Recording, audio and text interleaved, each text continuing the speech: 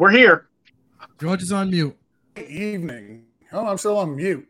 No, I'm not. There we go. It's a great start to the show, George. Hey, listen, rewind. This is what happened when they leave me in charge, and I have this all-star lineup of misfits and malcontents. It is George with Toilets to Titles. We are doing the roundtable. We're not going to spend 50 minutes doing intros like we normally do on this show. With me to the left is Nino Brown _T2T. To my right, Jared Gray, a.k.a. Boomer. Down below me to my left, we got Mandarin 5447, a.k.a. Sean. And right below me to my right, my brother from another mother, Jason, at BFT Jason, who once again is live streaming from Love's, the local truck stop. What an evening. So I reached out this evening, see if I could get some people to come on and do this little roundtable with us on Sunday night. Nobody that was professional could do it. So these guys volunteered, and here we are. We really don't have much of a game plan going in. We're just going to jump right into this. Nino was kind enough to do some notes talking about the NFL pup list. Teams are reporting this week. There's lots of players on the pup list. There's lots of people on the NFI list. Nino, since you came up with the list, why don't you take it? Give us some names. Give us some thoughts. All right, I'll go three teams at a time, and then you guys can start rattling off what you think. We got Atlanta with Deion Jones, big. Baltimore, J.K. Dobbins, and Gus Edwards, and Buffalo with Tre'Davious White. What do you guys think about those three teams and those names right there? Let me pop off on Deion Jones. It tends to happen a lot with him. However, it always seems, if you're an IDP guy, you know I'm an IDP guy. He has been outplayed by the number 2 guy every time somebody else comes in. We saw Devondre Campbell do it. Now Devondre Campbell's done it everywhere he's went. So that's why Green Bay finally signed him to a big deal. Last year we watched Oluokun do it, and he got moved because they're still sold on Deion Jones for some stupid reason. And yet Michael Jones, when he came in, he outplayed Deion Jones. Or Michael Walker. So yeah, give me my Michael Walker shares. All right, now how about them Ravens? I see a lot of passing going on. Who wants to take that? I mean, I don't think anybody's surprised seeing both Gus Edwards and J.K. Dobbins on the pup list there. Dobbins, more and more reports are maybe not ready for the start of camp, not ready for start of week 1. Like, I don't know, that is getting more and more worrying. But Gus Edwards had an injury last year too. Him not starting camp right away, it is what it is. I do worry for the Ravens, though, because they didn't really address running back in any other way, shape, or form. So if they're both unable to go by week 1, they're pretty screwed. Mike Davis. I know. I know Jared likes Mike Davis. Well, the only reason I like him is I took him my last pick as SFB. But my big thing here is we watched Ian Rappaport post it, that he probably wasn't going to be set up for camp, wasn't be ready for week 1. And then here comes J.K. Dobbins off the top rope, just like, listen, mother lover, this is bullshit, right? And it goes live, during the Pat McAfee show, and they're like, yo, he is on you right now. And then he roasted you. They said. Yeah, they roasted Ian Rappaport, man. I mean, absolutely slammed him live on the show. And then he wasn't lying about it. So who really looks worse here? Now, because to me, it's JK. JK, come on, bro. The truth hurts, man. Yeah, truth hurts. But I put up a post on Twitter saying, if you guys aren't really buying in on that Bateman Lamar train, you guys are nuts, dude. Lamar's about to go off about 6 to 8 games for those first couple weeks with no running. He's about to put the team on his back. Bro, Mark Andrews. He's got to catch the ball. That means Lamar's throwing it. I'm telling you, it's going to go off. Tre'Davious White, he's a big hit in that secondary, man. Oh, yeah. But listen, they got Kyrie to him. I hope Tre'Davious White misses at least the first 3 weeks of the season. And that's just because the Dolphins play him week 3. You're missing a guy. Byron Jones is out too, so Byron will be back, though. Byron will be back. I'm not. All right, I'm not but it's probably at least Byron. 4 weeks. Well, let's go into 3 other teams. Listen, I'm really not concerned about any of these guys missing time right now to start the season. The I'm J.K. concerned about Dobbins. rookies. I'm concerned about rookies. I'm more concerned about rookies. Listen, you could be concerned about J.K. Dobbins just because, like, the last couple of years, he really hasn't played a whole lot. Like, he sat out all of last year. His rookie year, he only touched the ball 134 times in the rushing and that was the department. second half of the season, to be honest. Yeah. So, I mean, and you're looking at Dobbins for 3 years and not a whole lot of touches or anything going on. So you could consider him like the rookie and be worried about him, even though he's been in the NFL system. He's there for, to learn all the little ins and outs and whatnot. But I think he'll still start the season. Like he said, when he blasted Ian Rappaport, he said he'll be ready for the season. He said he'll be ready week 1. He didn't say anything about off season or when they report or anything like that. I'm still not really concerned about a lot of these guys until it gets closer to the season. Like, a lot of these guys can be taken off the PUP list at any time within the next day or two, and it wouldn't mean anything. So right now, like, we'll go over everybody that's on the list, but I'm not going to overly react to a lot of them. Jared hit it before we went on.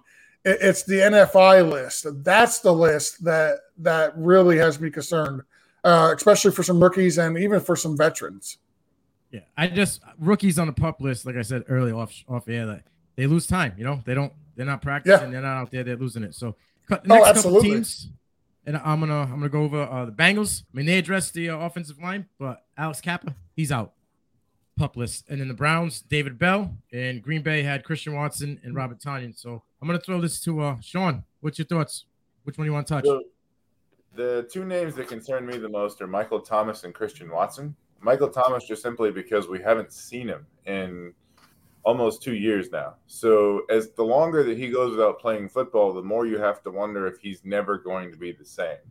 If whatever this injury is and the recurring surgeries that he's had, whatever damage he did by originally playing on it, you have to wonder with an ankle if it's just never going to get better. And with Christian Watson, as I've written in an article before, everything about Aaron Rodgers is about timing. Everything about his relationship with Davante Adams was about timing. He knew exactly where to throw the ball. He knew exactly when to throw the ball. And Davante Adams was always just there. And Aaron Rodgers has always had his guys, whether it be Randall Cobb, whether it be Davante Adams, and it was a lot of timing and routes and them knowing where to be. Christian Watson does not have a whole lot of experience in college running routes. I think his career high for receptions is 42. So realistically, he was drafted because of his size, his speed, and the potential that he has. But as far as his rookie outlook from a fantasy perspective, the fact that he's not going to be, at least in the first part of training camp, is concerning. With Michael Thomas, it's more of just, is he ever going to be the same? We see him running routes. We see him running routes in shorts. But until we actually see him play football and see the Michael Thomas that, led the league in receptions a couple of years ago, those are the two names from a fantasy perspective that make me the most worried. Yeah, Jared. So my issue with Michael Thomas is the first video I saw him a year after surgery was him doing box jumps with one-legged. That's a therapy that I see 4 months in, not a year later. If you ever seen a red flag in your life in football, that's it. Oh, yeah. Huge issue to me. Well, so one thing we talked about, you mentioned was Alex Kappa, who came over from the Bucks, being on the PUP list. But one thing you didn't mention is La'el Collins being on the NFI list. That's two huge acquisitions on that offensive line that are right now not going to be playing football, trying to learn a new offense, trying to gel with their new quarterback, brand new offensive line, right? So, a lot of times with those offensive lines, you talk about continuity and you start that here and now, and they're not going to be on the field with Joe Burrow. Cincinnati proved they could do it without a decent offensive line, but they thought they solved it here. I worry that either one of them won't start the season. It's too early for that. But again, it's kind of like rookies. These guys switch teams, so they're not getting reps with their new quarterback, with their new teams, with their new offensive lines. Could that be a downside for somebody like Joe Mixon, who's got to run behind those guys? It's a massive upgrade when they're on the field, but both of them, two guys on the same team, not there. 100% agree.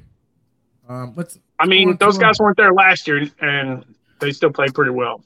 So no, but I agree with Jason. The fact that they've made it a point to go out and address this. And 2 out of the 3, they signed 3. 2 out of the 3 are now one's on the pup and one is on the NFI. So it's like not a good start. You know, volume. The more volume you get, the more reps, the better you are. But especially now, considering how efficient that offense was. And they had 12 passing receptions of more than 50 yards last year. I mean, you're going to see a certain amount of regression in that particular area. So if the offensive line is not there, you'll see a lot more towards what we saw in the Super Bowl, because teams are going to change their defensive strategy. People aren't going to do, press zero on Joe Burrow and Jamar Chase. I mean, the Baltimore Ravens proved that doesn't work.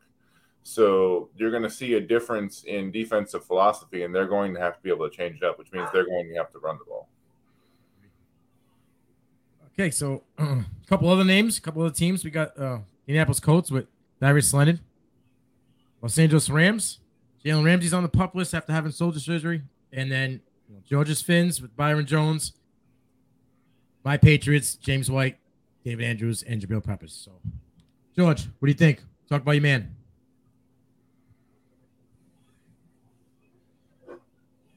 I think he's on mute.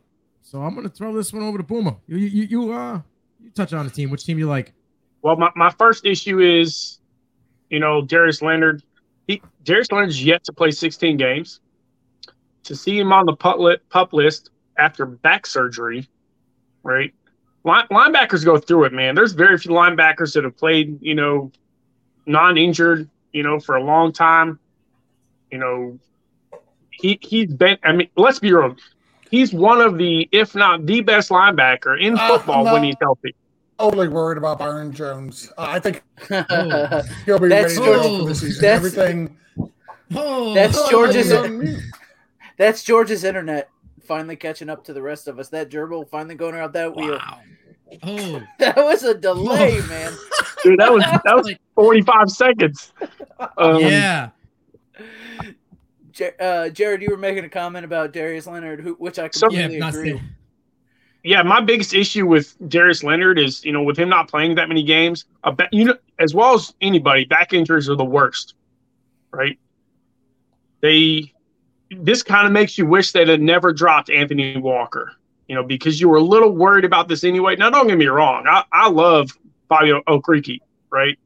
But if you could have Okereke and Walker on the same team again, worrying about Leonard, moving over to the Cleveland Browns, who still aren't using him correctly, by the way, wouldn't you feel more confident that in your linebacker room with an injury to your best player, who you just signed a major contract and then he gets injured again?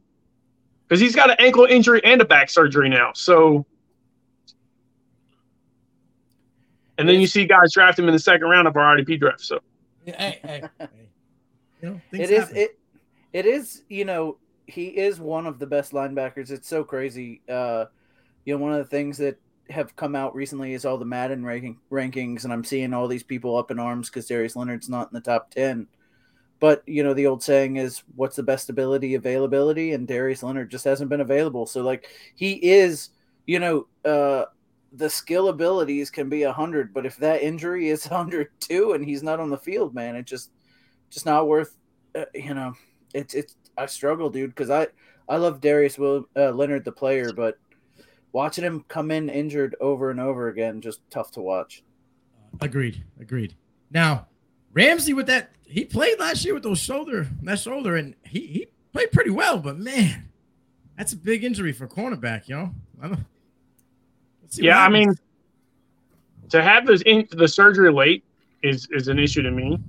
Mm-hmm. That's scary to me. I think that's why you see Troy Hill back. So, to be honest with you, I think that's a big deal for them. And I think losing Ramsey's a big deal, but what they've gained, I don't know. That the Rams are the Rams, man. They're solid. I agree. He's a dog, No. But they dogs in the kennel.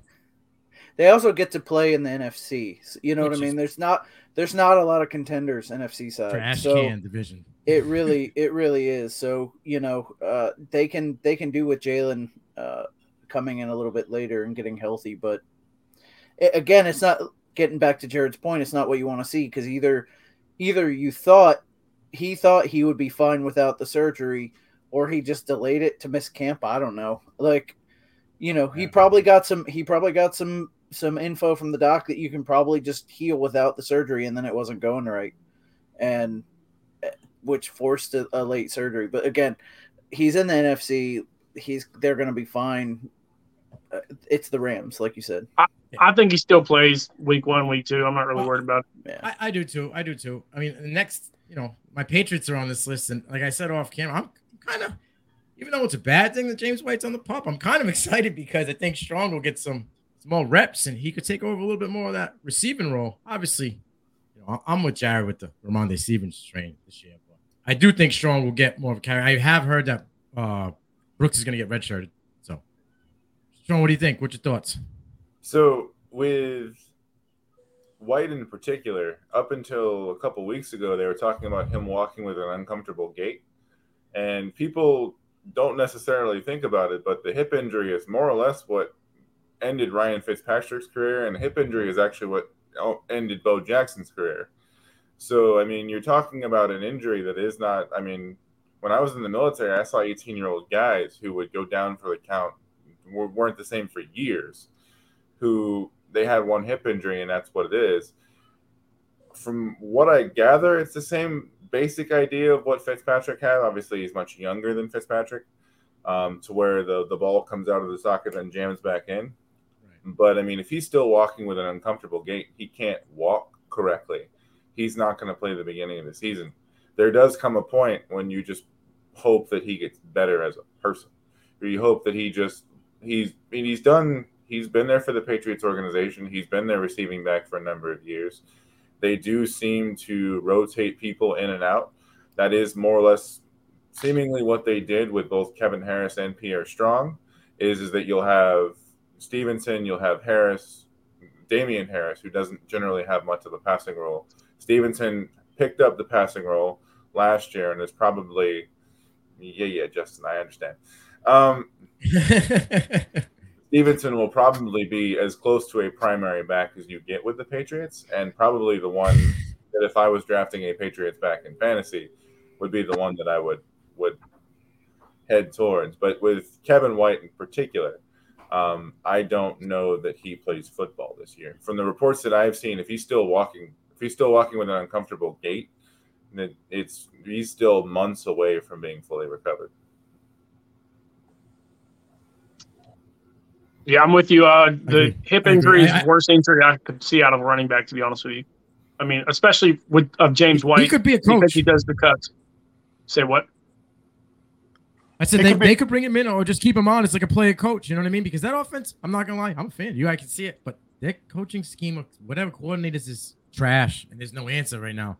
So I could see James White just staying there as a running back coach while maybe getting a few carries here and there at the end of the year. Well, my big issue is their offensive coordinator is a guy who's a defensive guy. I still believe coordinator. Literally, they listed all their coaching titles, and not one person is labeled as offensive coordinator, and not one person is labeled as defensive coordinator. So literally, they don't have anybody with the title of offensive coordinator or defensive coordinator. I mean, so here's my thing with Ramondre. Obviously, I'm a fan. He was the number one JUCO player in the country, come out of JUCO, goes to OU, has dual time with Kenny Brooks, both 1,000-yard rushers. Then he goes in here, when you average 4.6 yards on your chances, but your catch percentage is 78%, bro, why do you need James White? Because you're the same. He has the same catch percentage. They're going that Shanahan scheme, though. That's where the run ones are coming out. Like that West Coast style, bro. They're going to run 3. And those people, not to change subject, but those people that said, Elijah Mitchell, he's the guy. Bull. I'm calling it now because they're already saying that Shanahan is determined to go to a running back by committee. So TDP, that bum Sherman, and Mitchell are all going to get carries. So Elijah Mitchell is not going to be your RB1.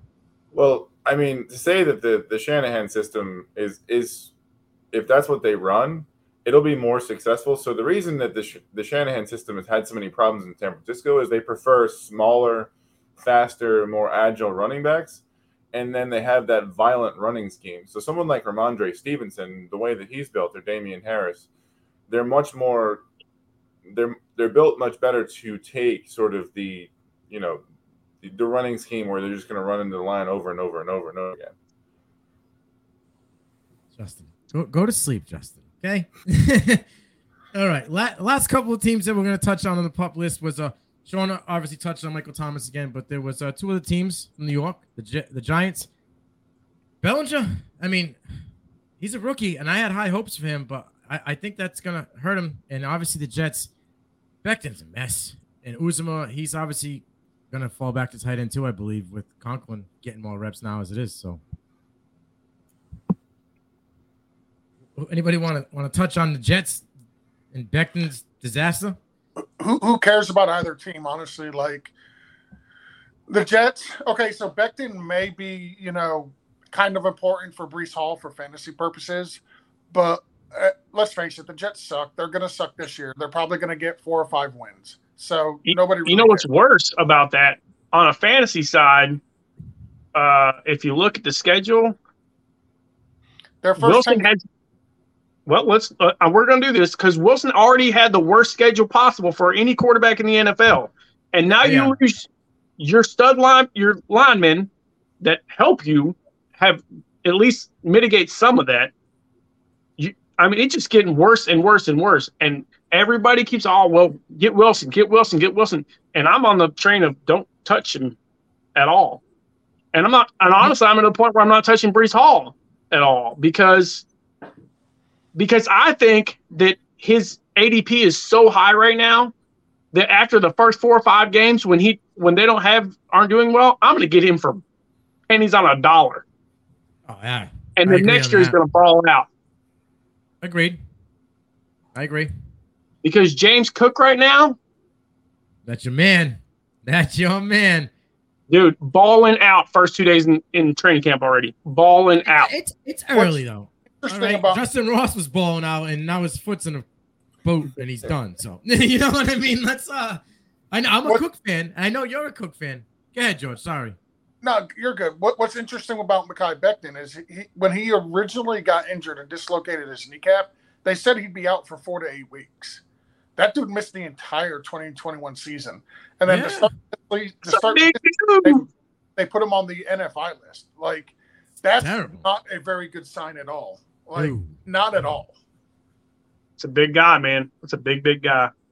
So, you want to roll into the sad, somber part and then roll back into some good news, George? Or what do you want to do here? I'll let you take away with it. Go ahead. Let's talk about J.J. Watt.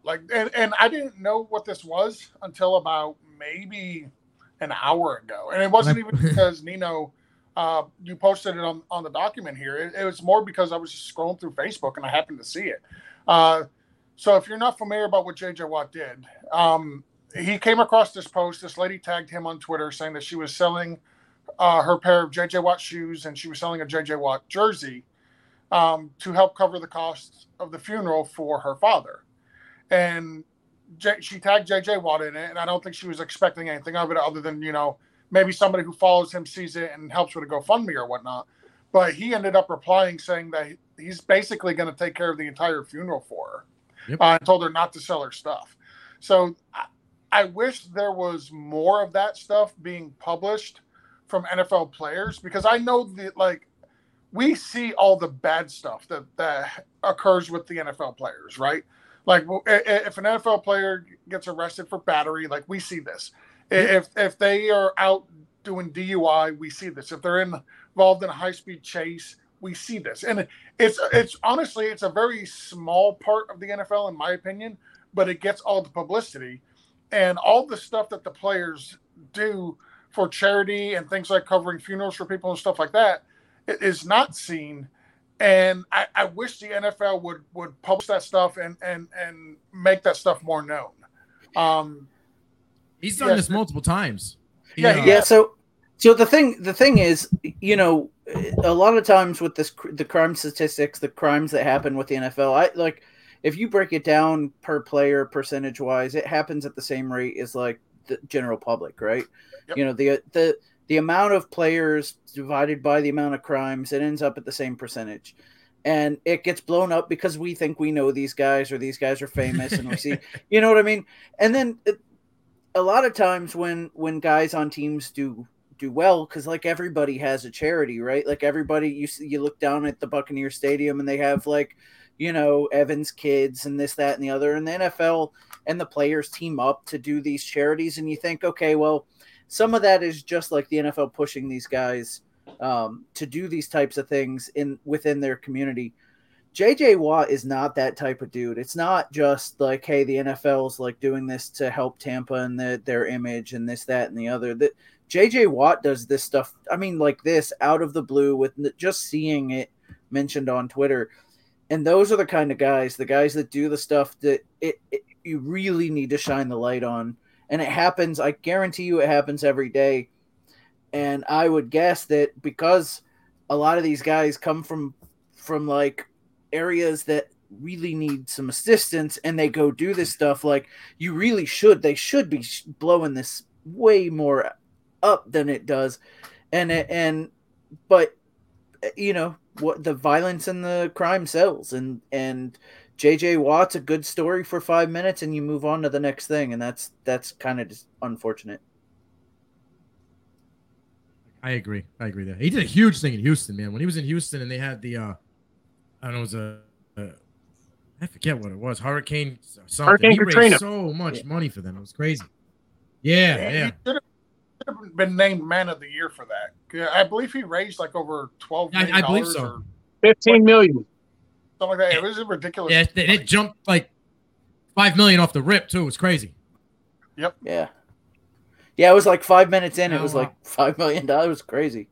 Yeah, that was insane. It was all over, and that one was all over news. You had CNN, CBS, NBC. They were just running with it because they saw an opportunity for them to make money. You know what I mean? Well, I mean, anytime you can pile tragedy on, right? Like something. Oh like yeah. Hurricane It bleeds, it Katrina, where leads. it's like, exactly. You can pile. Okay, a good story coming out of a tragedy. There, it's gonna be huge. But these little stories. They'll show a picture of like, you know, the family struggling and a little blip of JJ Watt in the corner. You know what I mean? Yeah. Now, obviously, George, we talked about that sad news with coming out of Houston with John Mechie being diagnosed with leukemia. It is. Yeah. So apparently, John Mechie III, rookie for the Houston Texans. So we're going to stay right here in Texas for a few minutes. Yep. Was diagnosed with leukemia, which really sucks. Listen, I'm not a professional athlete. I know that's like breaking news. You know, You're not? it might be shocking to some, but I'm not a professional athlete. I've never worked my entire high school career, my entire college career to get to the top 1% of the top 1% in my profession to play professionally, and then have it literally ripped away from me after being drafted in my first season in the NFL. So knee out too, ACL, and then think you're coming back.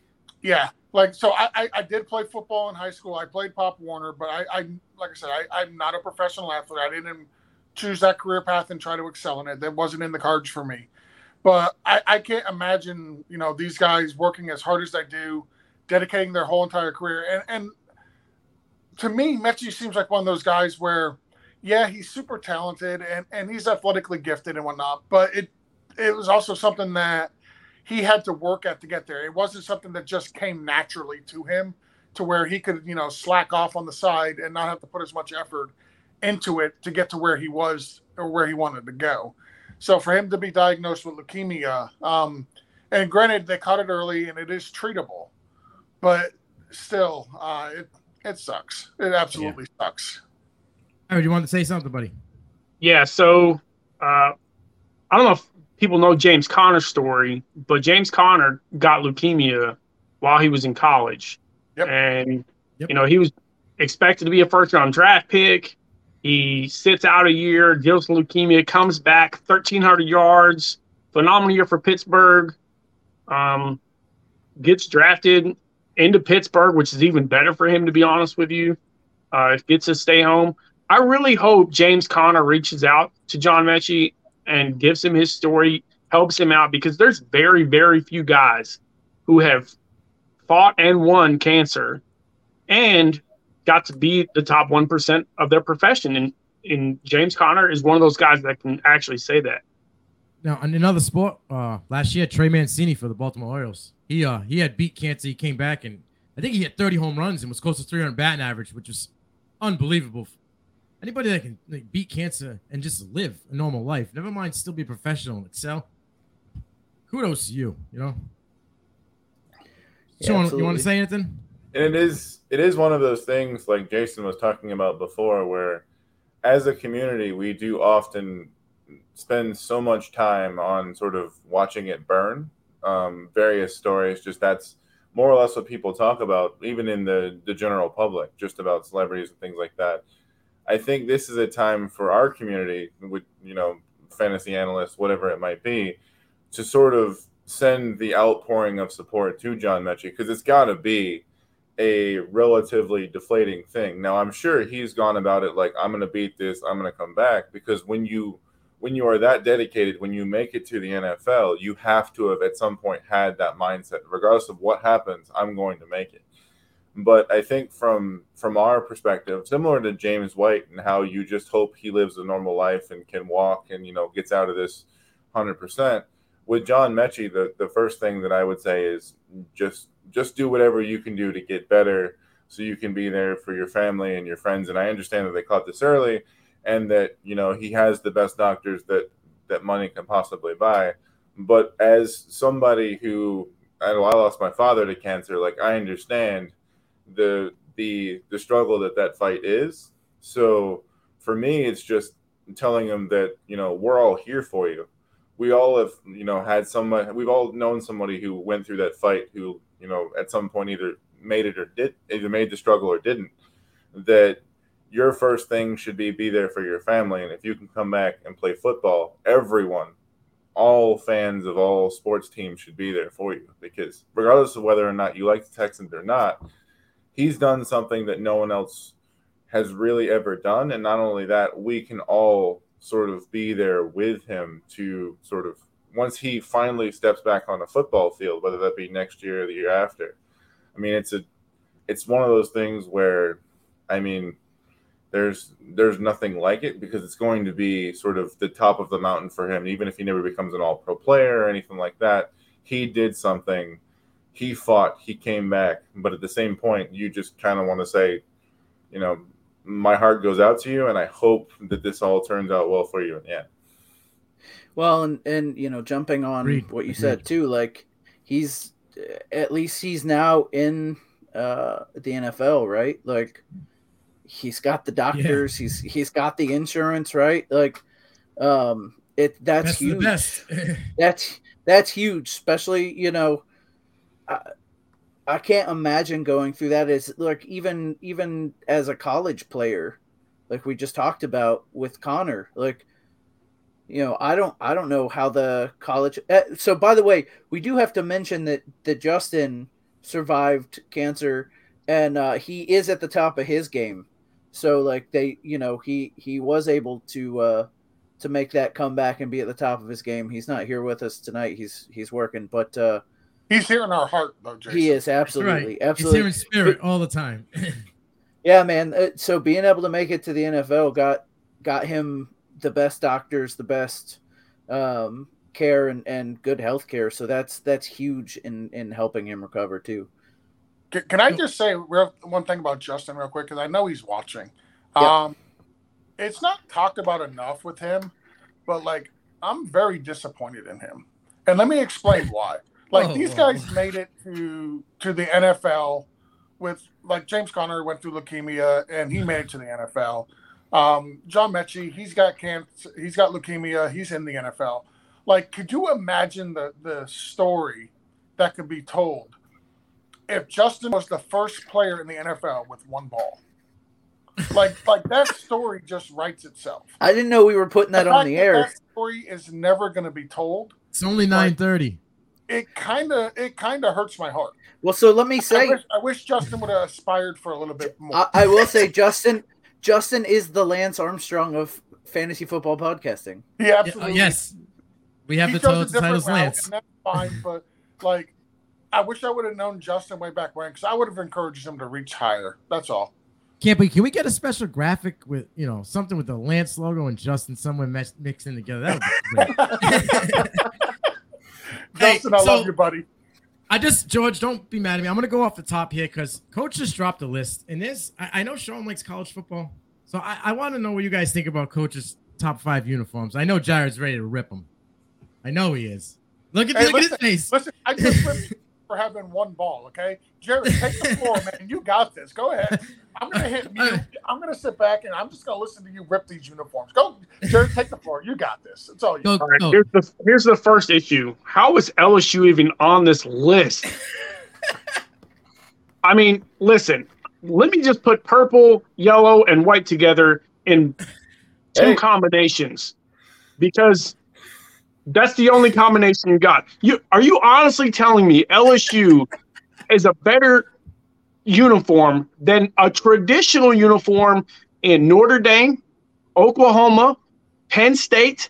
Come on, bro. Michigan,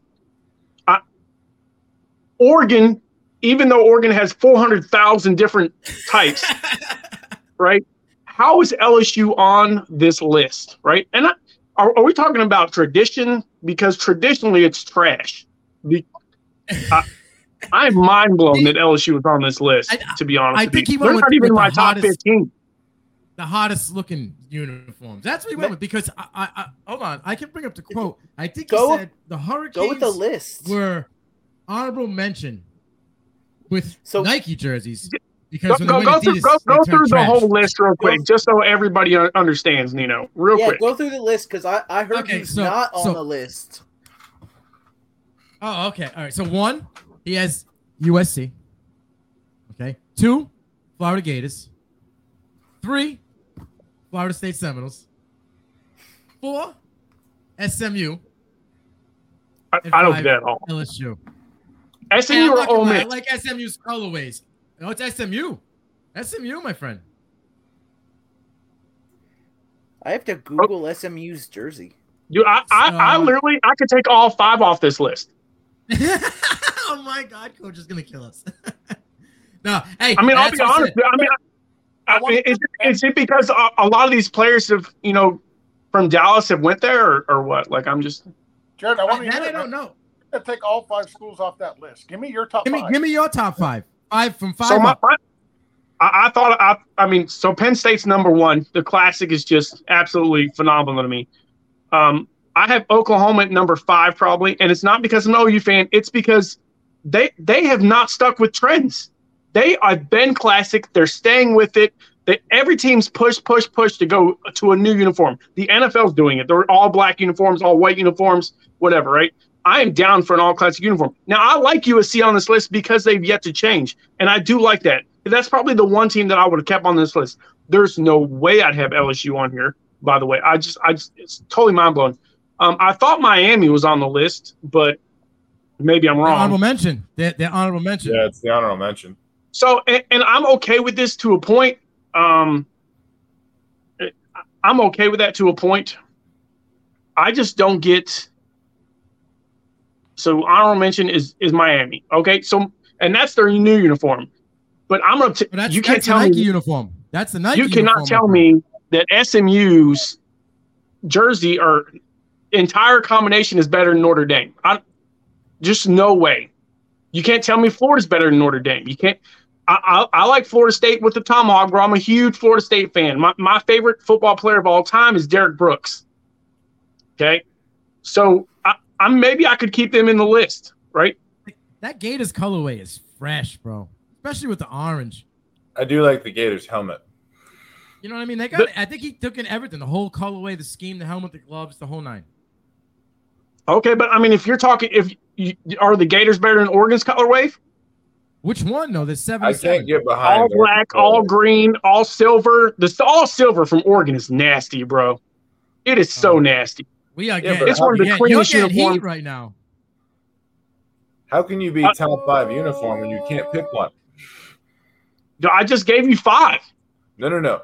How from Oregon's perspective? So I get Notre Dame, I get Penn State. I I get Oklahoma. What I don't get from Oregon is it was real trendy 15, 20 years ago for Oregon to wear the many, many colors of Phil Knight and be, Nike University. But I can't get behind the constant changing because there is no, Joey Harrington's uniform is probably Joey Harrington's uniform is probably classic Oregon. But every time I watch an Oregon game, granted I don't catch very many, it's a different color.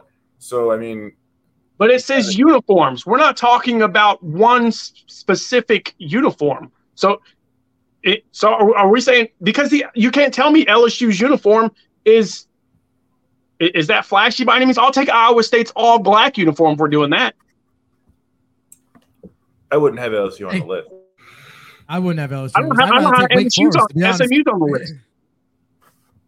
I like the SMU, so I'm not going to knock them for that. I like the Gators. I don't like the Seminoles, but I think the program was the best football movie ever. I think their jerseys have played out, in my opinion. And I actually like the Adidas Hurricanes jerseys, to be honest with you. I don't know why he hates on them. I just don't. Now, don't get me wrong. Like I said, Miami was on the list, and I'm okay with that. I would rather Miami be on the list than LSU in the top 5 because I think it's a good-looking uniform, right? But LSU's isn't. I'm going to put Notre Dame or Penn State in there way ahead of those for sure. It just seems like you're more traditional in what you like. But I'm not. I just brought in Oregon. Okay, but I guess, but that's true. But I'm looking at FL2 drinking, and he matches my thoughts a little bit. Where like Notre Dame, their helmet's great, their uniform's bland. Penn State's Nittany Lions, they're blue and white, and that's cool, I guess. But there's nothing there. I'm not a college guy. I see the uniforms, they're fine. What is that? What's that saying, Jason? If they're good, you'll see them on Sunday. Yeah, if the players are good, I'll see them on Sunday. But you might not. What about Charlie Ward? One of the greatest football players in college football history went professional basketball for 14 years. You might have saw him on NBA and I did see him play for the Knicks, but he wasn't good enough to see on Sunday. He was good enough to go to the NFL. He was a Heisman Trophy winner. His career. Okay, how many Heisman Trophy? That was Eric Crouch. You want to go through the list of Heisman players that weren't good enough for the NFL? Well, most of them got injured. It's a pretty damn good list. That dude's one of the greatest two-sport athletes of all time, bro. He could have made the NFL. He would have made the NFL with no problem, and he probably would have started in the NFL on certain teams. He was good enough to make the NFL. He chose to go the safer route and make the same amount of money. So here's my thing with Charlie Ward. I think he was good enough to play in the NFL, but I don't think he would have been a great NFL quarterback. I think he would have been a journeyman backup quarterback his entire career. I think by going to the NBA, getting guaranteed money for him was the smart play. I agree. So, wow, Justin can't be on the you. stream, but he can constantly comment. Here's Jared. I just got to say, man, I get the Heisman thing. Danny Werfel was a Heisman winner. Not good enough to play in the NFL. No, he sucked. Danny Werfel was also pretty old when he went to it. Who was the dude from Florida State that was like 79 when he won the Heisman and went to the NFL? Chris Weinke. Yeah, Chris Weinke. Hey, but we got to talk about this. Chris Weinke went to, a startup Carolina team who had Tishimunga Biaka-Batuka at running back, who was a beast. He was a beast, right? Here's my question: can you name a wide receiver on that team? You probably didn't even know Tim Biaka-Batuka was the running back. Was Steve Smith there? I'll be honest. Was that like his rookie season? I could tell you who was on the Jaguars when they expanded the same year, but I could not tell you who was on the Panthers. Jake Delhomme, right? He was on that team too, wasn't he? Delhomme? Was Delhomme? Jake Delhomme was on a couple years later. Oh, I thought it was Weinke and Delhomme at the same time. I think it was. No, not right. Because it was Kerry Collins. Well, Kerry Collins came out and went to the Giants. Was with Delhomme. Delhomme beat them both out and took them to almost to a Super Bowl or to a Super Bowl. Like I said, it's kind of like Brandon Weeden, right? Brandon Weeden went to a bad organization, didn't play well. My thing with Weinke was he was 90, so he shouldn't even been going to the NFL. Yeah, he shouldn't have won the Heisman that year. Can we agree on that? Yeah. Josh Heupel should have won the Heisman that year. Look what he does as a coach. He turns teams around with the blink of an eye. Josh Heupel honestly should have won the Heisman that year. It's just the facts. Look at the stats. And then Florida State got embarrassed by Oklahoma in the Orange Bowl. It's the truth. Embarrassed. I mean, I guess it's a perfect segue to get into a draft because Justin keeps banging us away. But real quick, did anybody catch AB's new profession as a rapper at Rolling Loud this weekend? I saw this on Twitter. Oh my.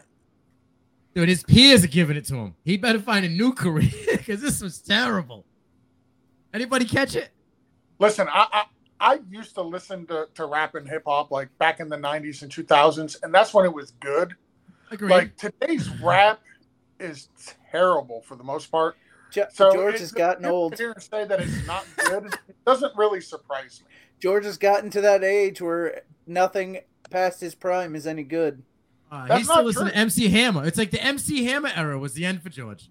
No, absolutely not. Listen, George had parachute pants. You know he did. I mean, I guarantee he did. And Vanilla Ice, can't touch this, all that. Ice, baby. NWA, Snoop. I used to listen to all of them. I can't stand it. Like, there's no skill. I can't even understand a lot of these new guys. George is mumble rap. Are we hating my boy Eminem? Because Eminem's doing it. No, listen, I'm talking about mumble rap. Oh, Le'Veon Bell at AB. Real quick. Eminem Who's worse? Close. Rap, one of the top 5 greatest rappers in ever. This is George. George is this close to getting, hey, get off my lawn territory. We're almost there. We are right around the corner from get off my lawn. Yes. So is AB still the president of Donda Sports? I think so. No, I so believe so. Drink has, he's still Donda Sports. Oh, yeah. He's still with Kanye, 100%. Two Drink has it right. Beasley is way better than Lev Bell or AB combined. Oh, absolutely. I know he's a country rapper, right? I agree. Is he a country rapper? No. Crazy. No. What, he's a rapper? Yeah. Go listen. You heard some of his stuff? When he was with Dallas, it was fire. Go listen. It's not. Listen, it's not something I would check out. And the only reason we listened to it is because it was a running joke on the Blitz George and I used to do on Sunday mornings. Somebody would call in and talk about Beasley's rap, so we'd play some every once in a while. Yep. But it's surprisingly not as bad as you'd think it would be. It's a hell of a lot better than Le'Veon Bell's rapping. Well, and Antonio Brown's. So I haven't listened to it, so I can't say, but I will have to just go with the consensus on it that Antonio Brown is probably not a good rapper. No, it's like he's talking. He doesn't even have any kind of he's not in tune with anything. It's terrible. Hey, Sam Hunt's a better rapper. Seconds of a minute video. There you go, Sam Hunt. Yeah, I can listen to Sam Hunt rap. Ed Sheridan is a better rapper. I'm on the clock. I'm surprised he's not yelling at me. Hold on. Oh, he will be in a second. I'm gonna go live. So, I'm gonna go 4-4. I'm taking George Kittle. Let's as roll. the member of right, this panel Georgie. that actually enjoys modern rap and listens to it, I like That's rap. because you're 12. I mean, I like I can Russ. still- You know what I mean? I like rappers like that. But I'm not into AB. I'm sorry. Hey, I mean, real listen- quick, I wanted to ask you, redraft season's here, everything else, get off the rap talk. Jared, hold on. Let Sean finish his sentence because we've cut him off left and right. Oh, sorry. Sorry. So, as someone who listens to modern rap and I grew up with it and I understand mumble rap and drill and all of the many subsections of what modern rap is, I mean, this isn't new. Like, what was it? Shaq used to rap and, all You can these understand athletes. them. A lot of it is the athletes have so many people around them who don't, we all grew up as musicians or want to be musicians, and someone finally said, hey, bro, not for you. And, I mean, they probably just don't have that. Granted, I mean, he's got one of the best rappers of this generation or of the previous generation as at least a business partner at the very least. I mean, I don't know particularly. I didn't watch the YouTube video. I've seen it on Twitter of Antonio Brown. I can assume it's probably not very good. I couldn't tell you positively or not. But, I mean, if Kanye is willing to let him do it, I don't necessarily have an issue with it because, I mean, Kanye is up there as far as this last – regardless of what you think of Kanye as a person. As a rapper, he's top 5 of this last era. He's fantastic, but he's also crazy as Antonio Brown is. So him allowing Antonio Brown to rap on stage doesn't mean that he's any good. It just means Kanye thinks it's going to be entertaining. It's views. And it was very entertaining. Oh yeah, it just we're talking about it. We're talking about it. Other people have been talking about it. So that sometimes that's all they need. That gets them, views. That gets them out there. Rolling Loud is a big music festival. So for him to even be on that stage, I mean, I guess it's a good thing for him. But he got to perform a little bit better. As a promoter for Kanye to promote Antonio Brown, like he may be a terrible rapper, but business wise, it makes sense because he's going to release small clips and small little videos of it, and people are going to watch it, and people are going to click it, and they're going to make money from it. So even though it's something that is just terrible and no good, and the guy has no talent whatsoever, if you're just looking at it strictly from a business perspective, and that's what Kanye is. Like, he's crazy as the day is long. I agree there with Jason. But as far as a business mind, he's got a pretty smart business mind, and he'll make money off of Antonio Brown's rapping, no matter how bad it is. All right, Jared, you were going to talk about we're in redraft season. Okay, so we're in redraft season. My biggest question, you've seen high ADP, low ADP stuff.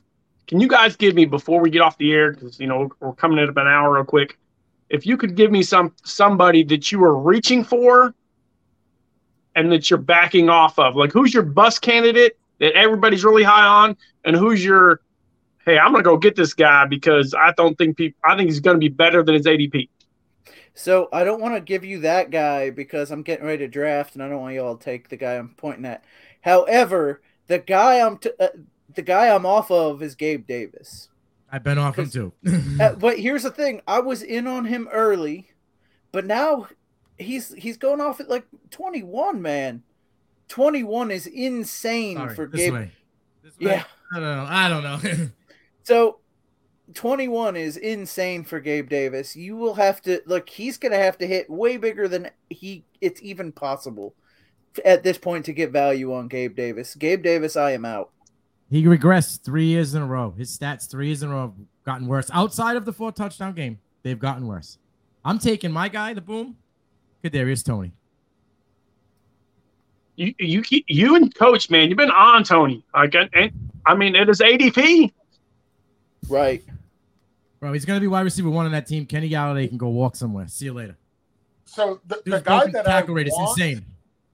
The guy that I want, the guy that I would be willing to reach for is T. Higgins. I absolutely love T. Higgins. Listen, Joe Burrow is a hell of a quarterback. Jamar Chase is going to be the big play guy. Like, everybody looks at how much of a fantastic year Jamar Chase had last year, but they forget he had two 200-yard games. So a lot of his plays are big boom bust games.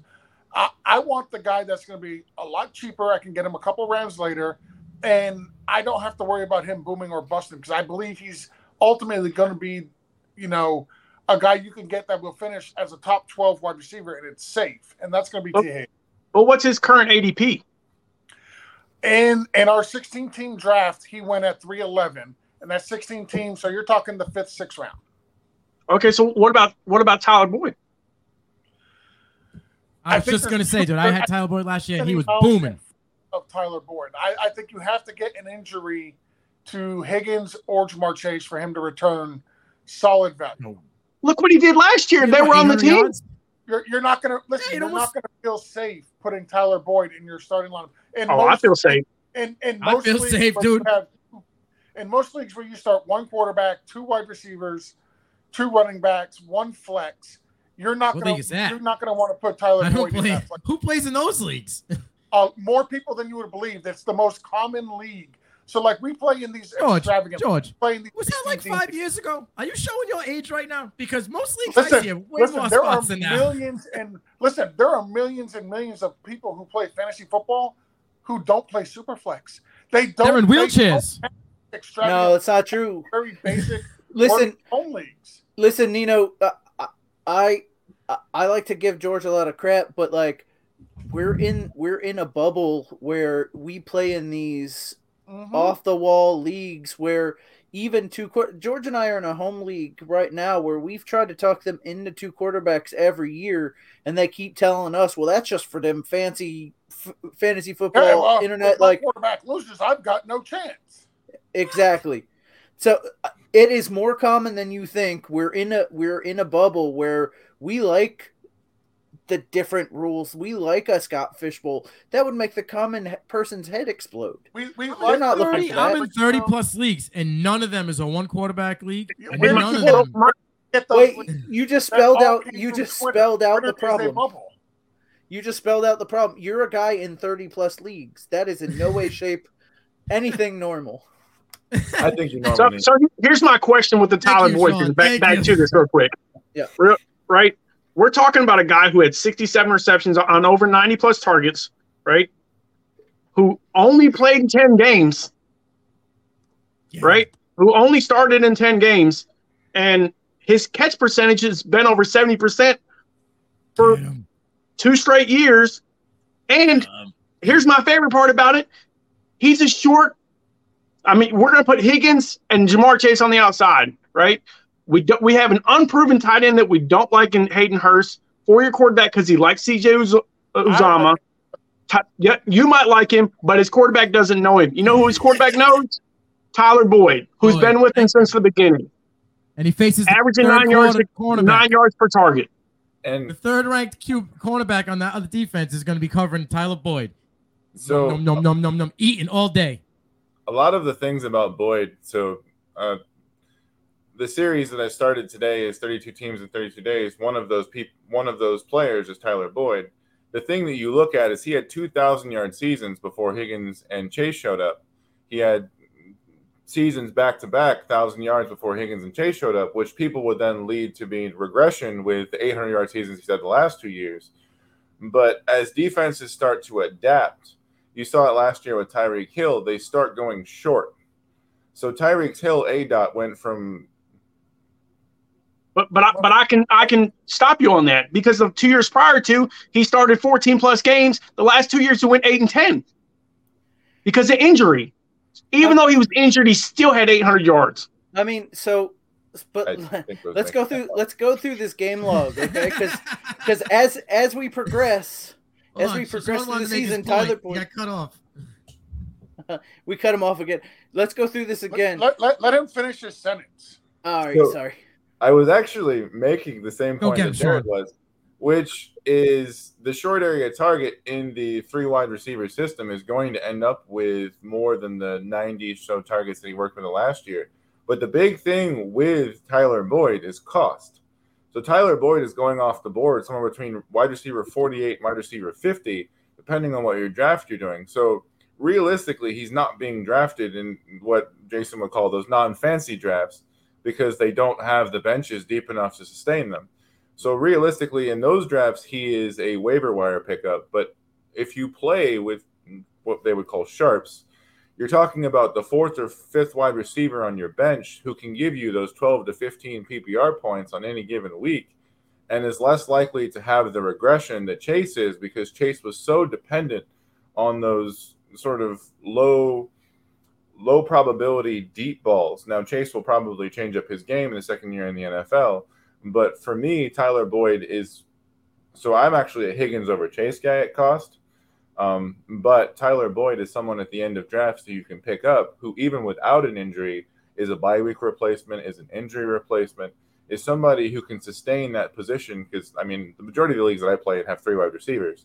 So you start those 3 and then a flex. You may end up starting 4 wide receivers in your lineup. So you're going to have a starting spot for him at a cost of, a 13 or 14th round pick if you're playing in a 12-team league. Agreed. I agree with Sean 100% all around. That was beautiful, sir. Beautiful. Sorry, I cut you off. I apologize. He gets excited. I do. Listen, the point is, it's very well made that he's a late round guy. You're going to expect 7 to 12 points from him, right? 7 to 12 points. And then every once in a while he'll blow up, but he also has games of 1 reception, 11 yards, 4 receptions, 39 yards, 1 reception, 7 yards, 2 receptions, 13 yards.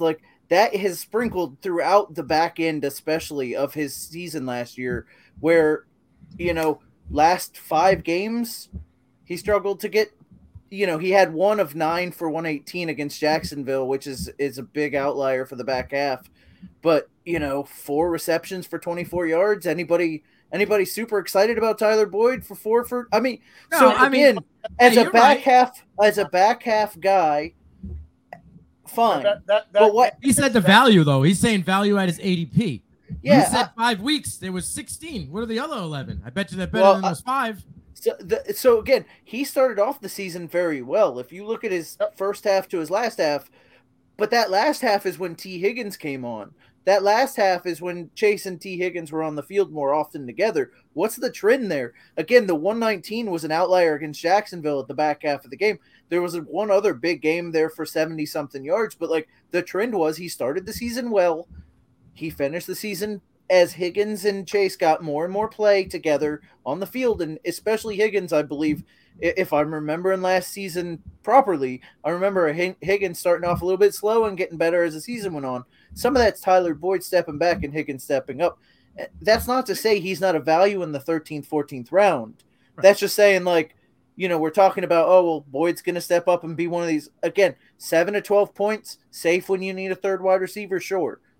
That's not what George was talking about when he was talking about drafting T. Higgins. But go ahead, George. You got your finger up. Yeah, you were looking at the schedule wrong. So he started out great.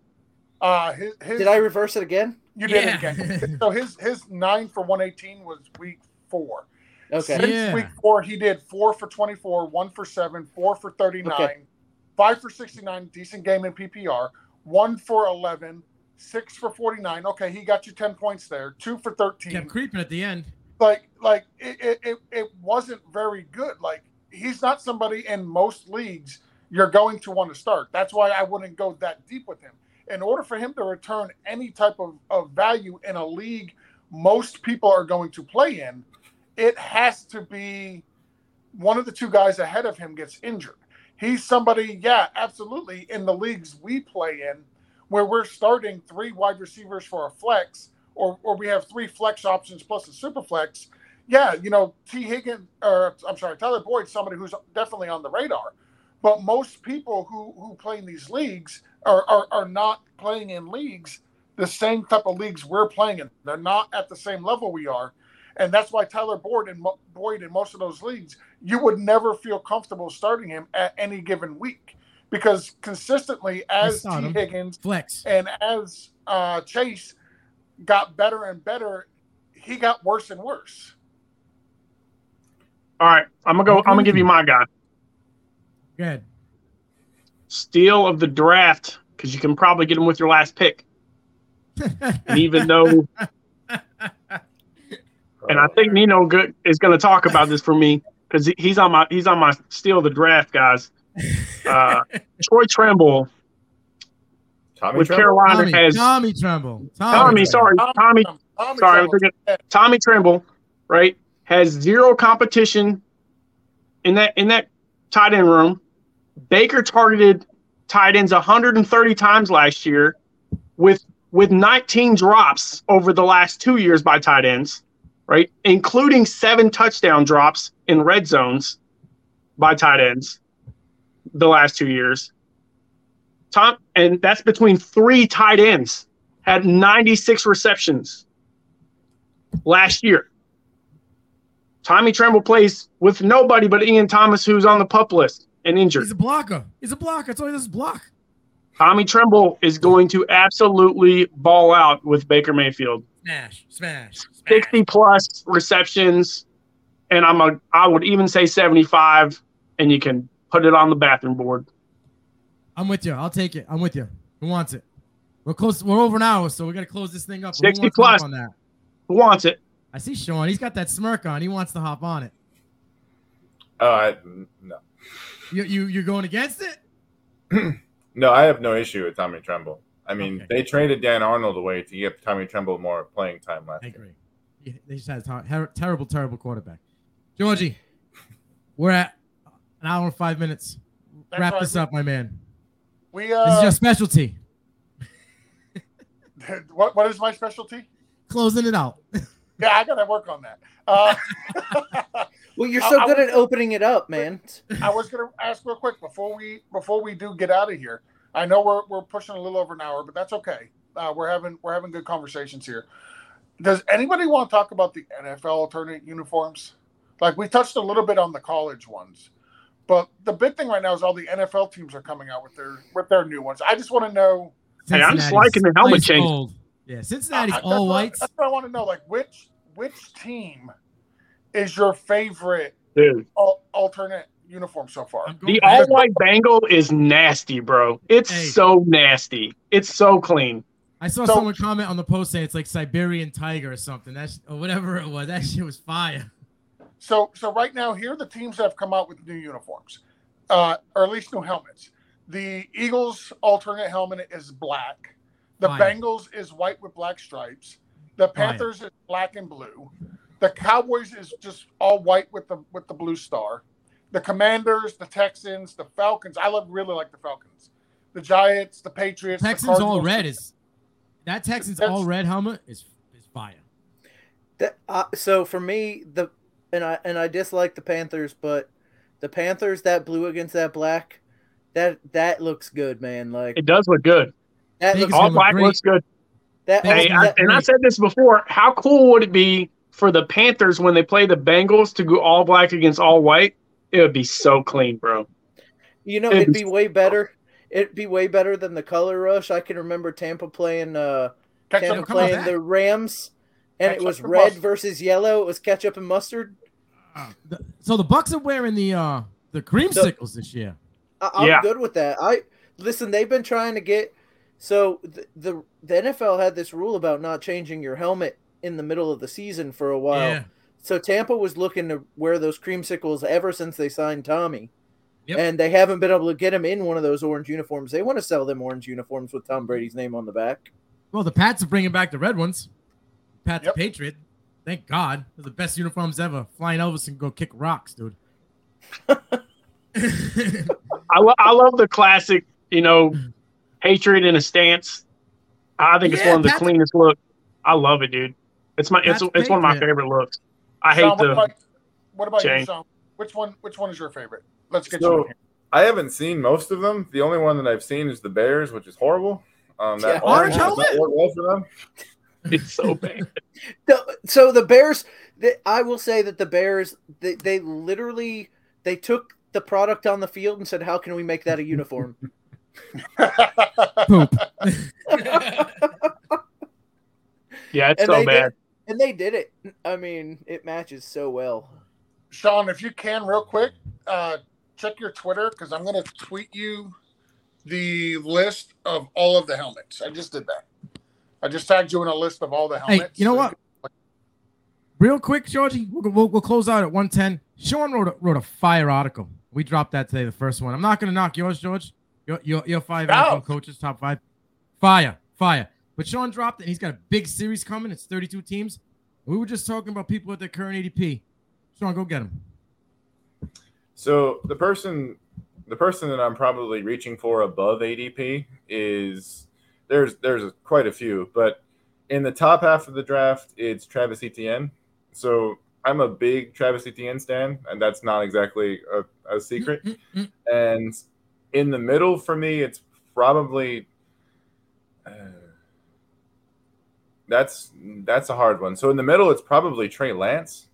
Just considering the uncertainty is dropping him in the drafts that I'm drafting in right now. I know George's thoughts on Trey Lance. I don't think we were talking about it on here, but I know from Scott Fishbowl conversations. And in the back half, it's Khalil Herbert. So the person that I'm fading the most is David Montgomery, and it ties into the Herbert conversation. So the new coaching staff loves Herbert and loves what they saw last year. Granted, they weren't the coaching staff last year. Montgomery has also had some issues in the past couple of years staying healthy. So I think what will happen is that you're getting Montgomery somewhere between rounds 2 and 3, depending on size of draft, and there are a lot of different variables there, PPR, non-PPR. But realistically, for the vast majority of people that are watching this, it's somewhere in the 3rd round. Herbert is a 12th, 13th round pick. I think I picked him up in the 14th round in the Scott Fishbowl. He's somebody who has viability as a top 12 running back if Montgomery gets hurt. but is a decent flex option if he doesn't.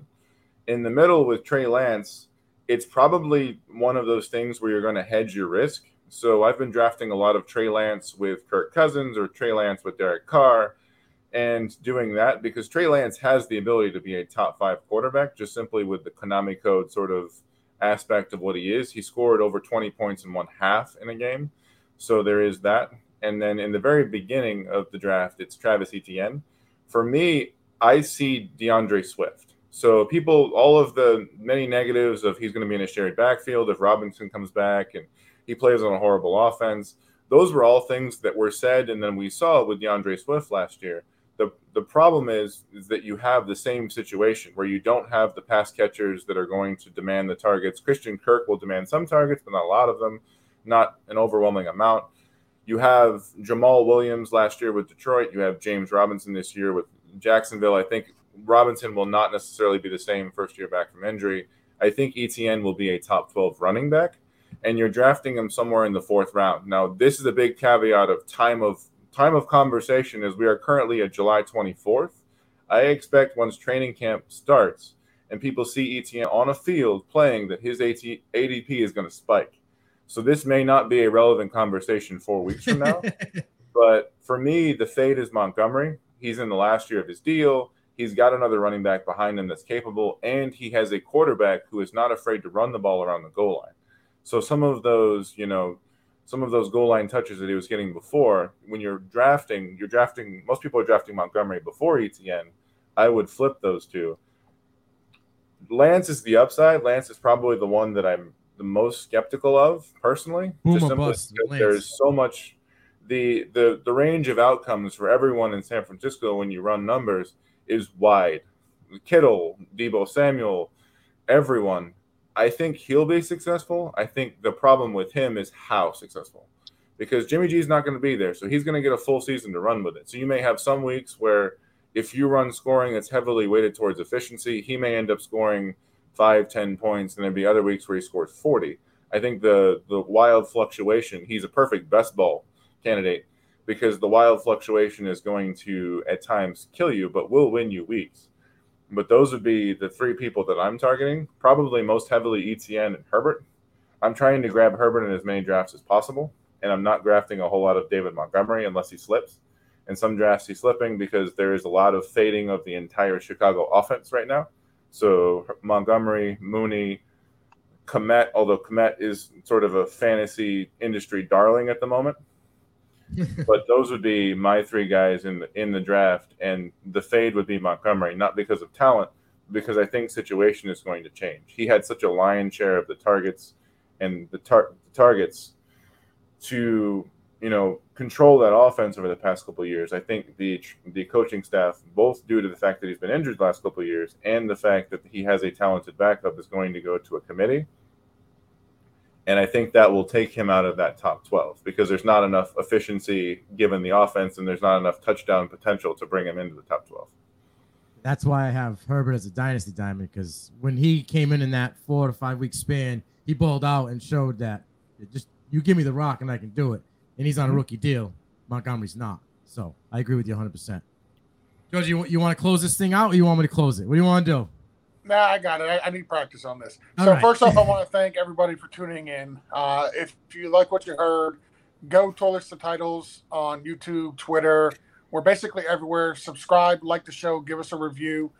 We have our Patreon account. You can go to patreon.com/Toilets to Titles. You can join us there. I want to thank everybody that jumped on tonight. Jason, Boomer, Nino, Sean. Thank you guys for coming in. Greatly appreciate it. We'll do this again next week. I know next week is going to be another big week for us. I know Sean's got some articles coming out with his 32 for 32. Monday morning, I believe Nino and Boomer up there have their P2P. 12 hours. Yes, sir.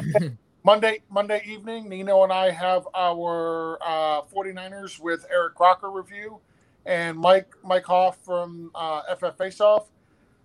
We also have Bob Lung coming on tomorrow evening as well for with me and Coach to talk a little bit about the FF Expo that some of us are going to in Canton this year.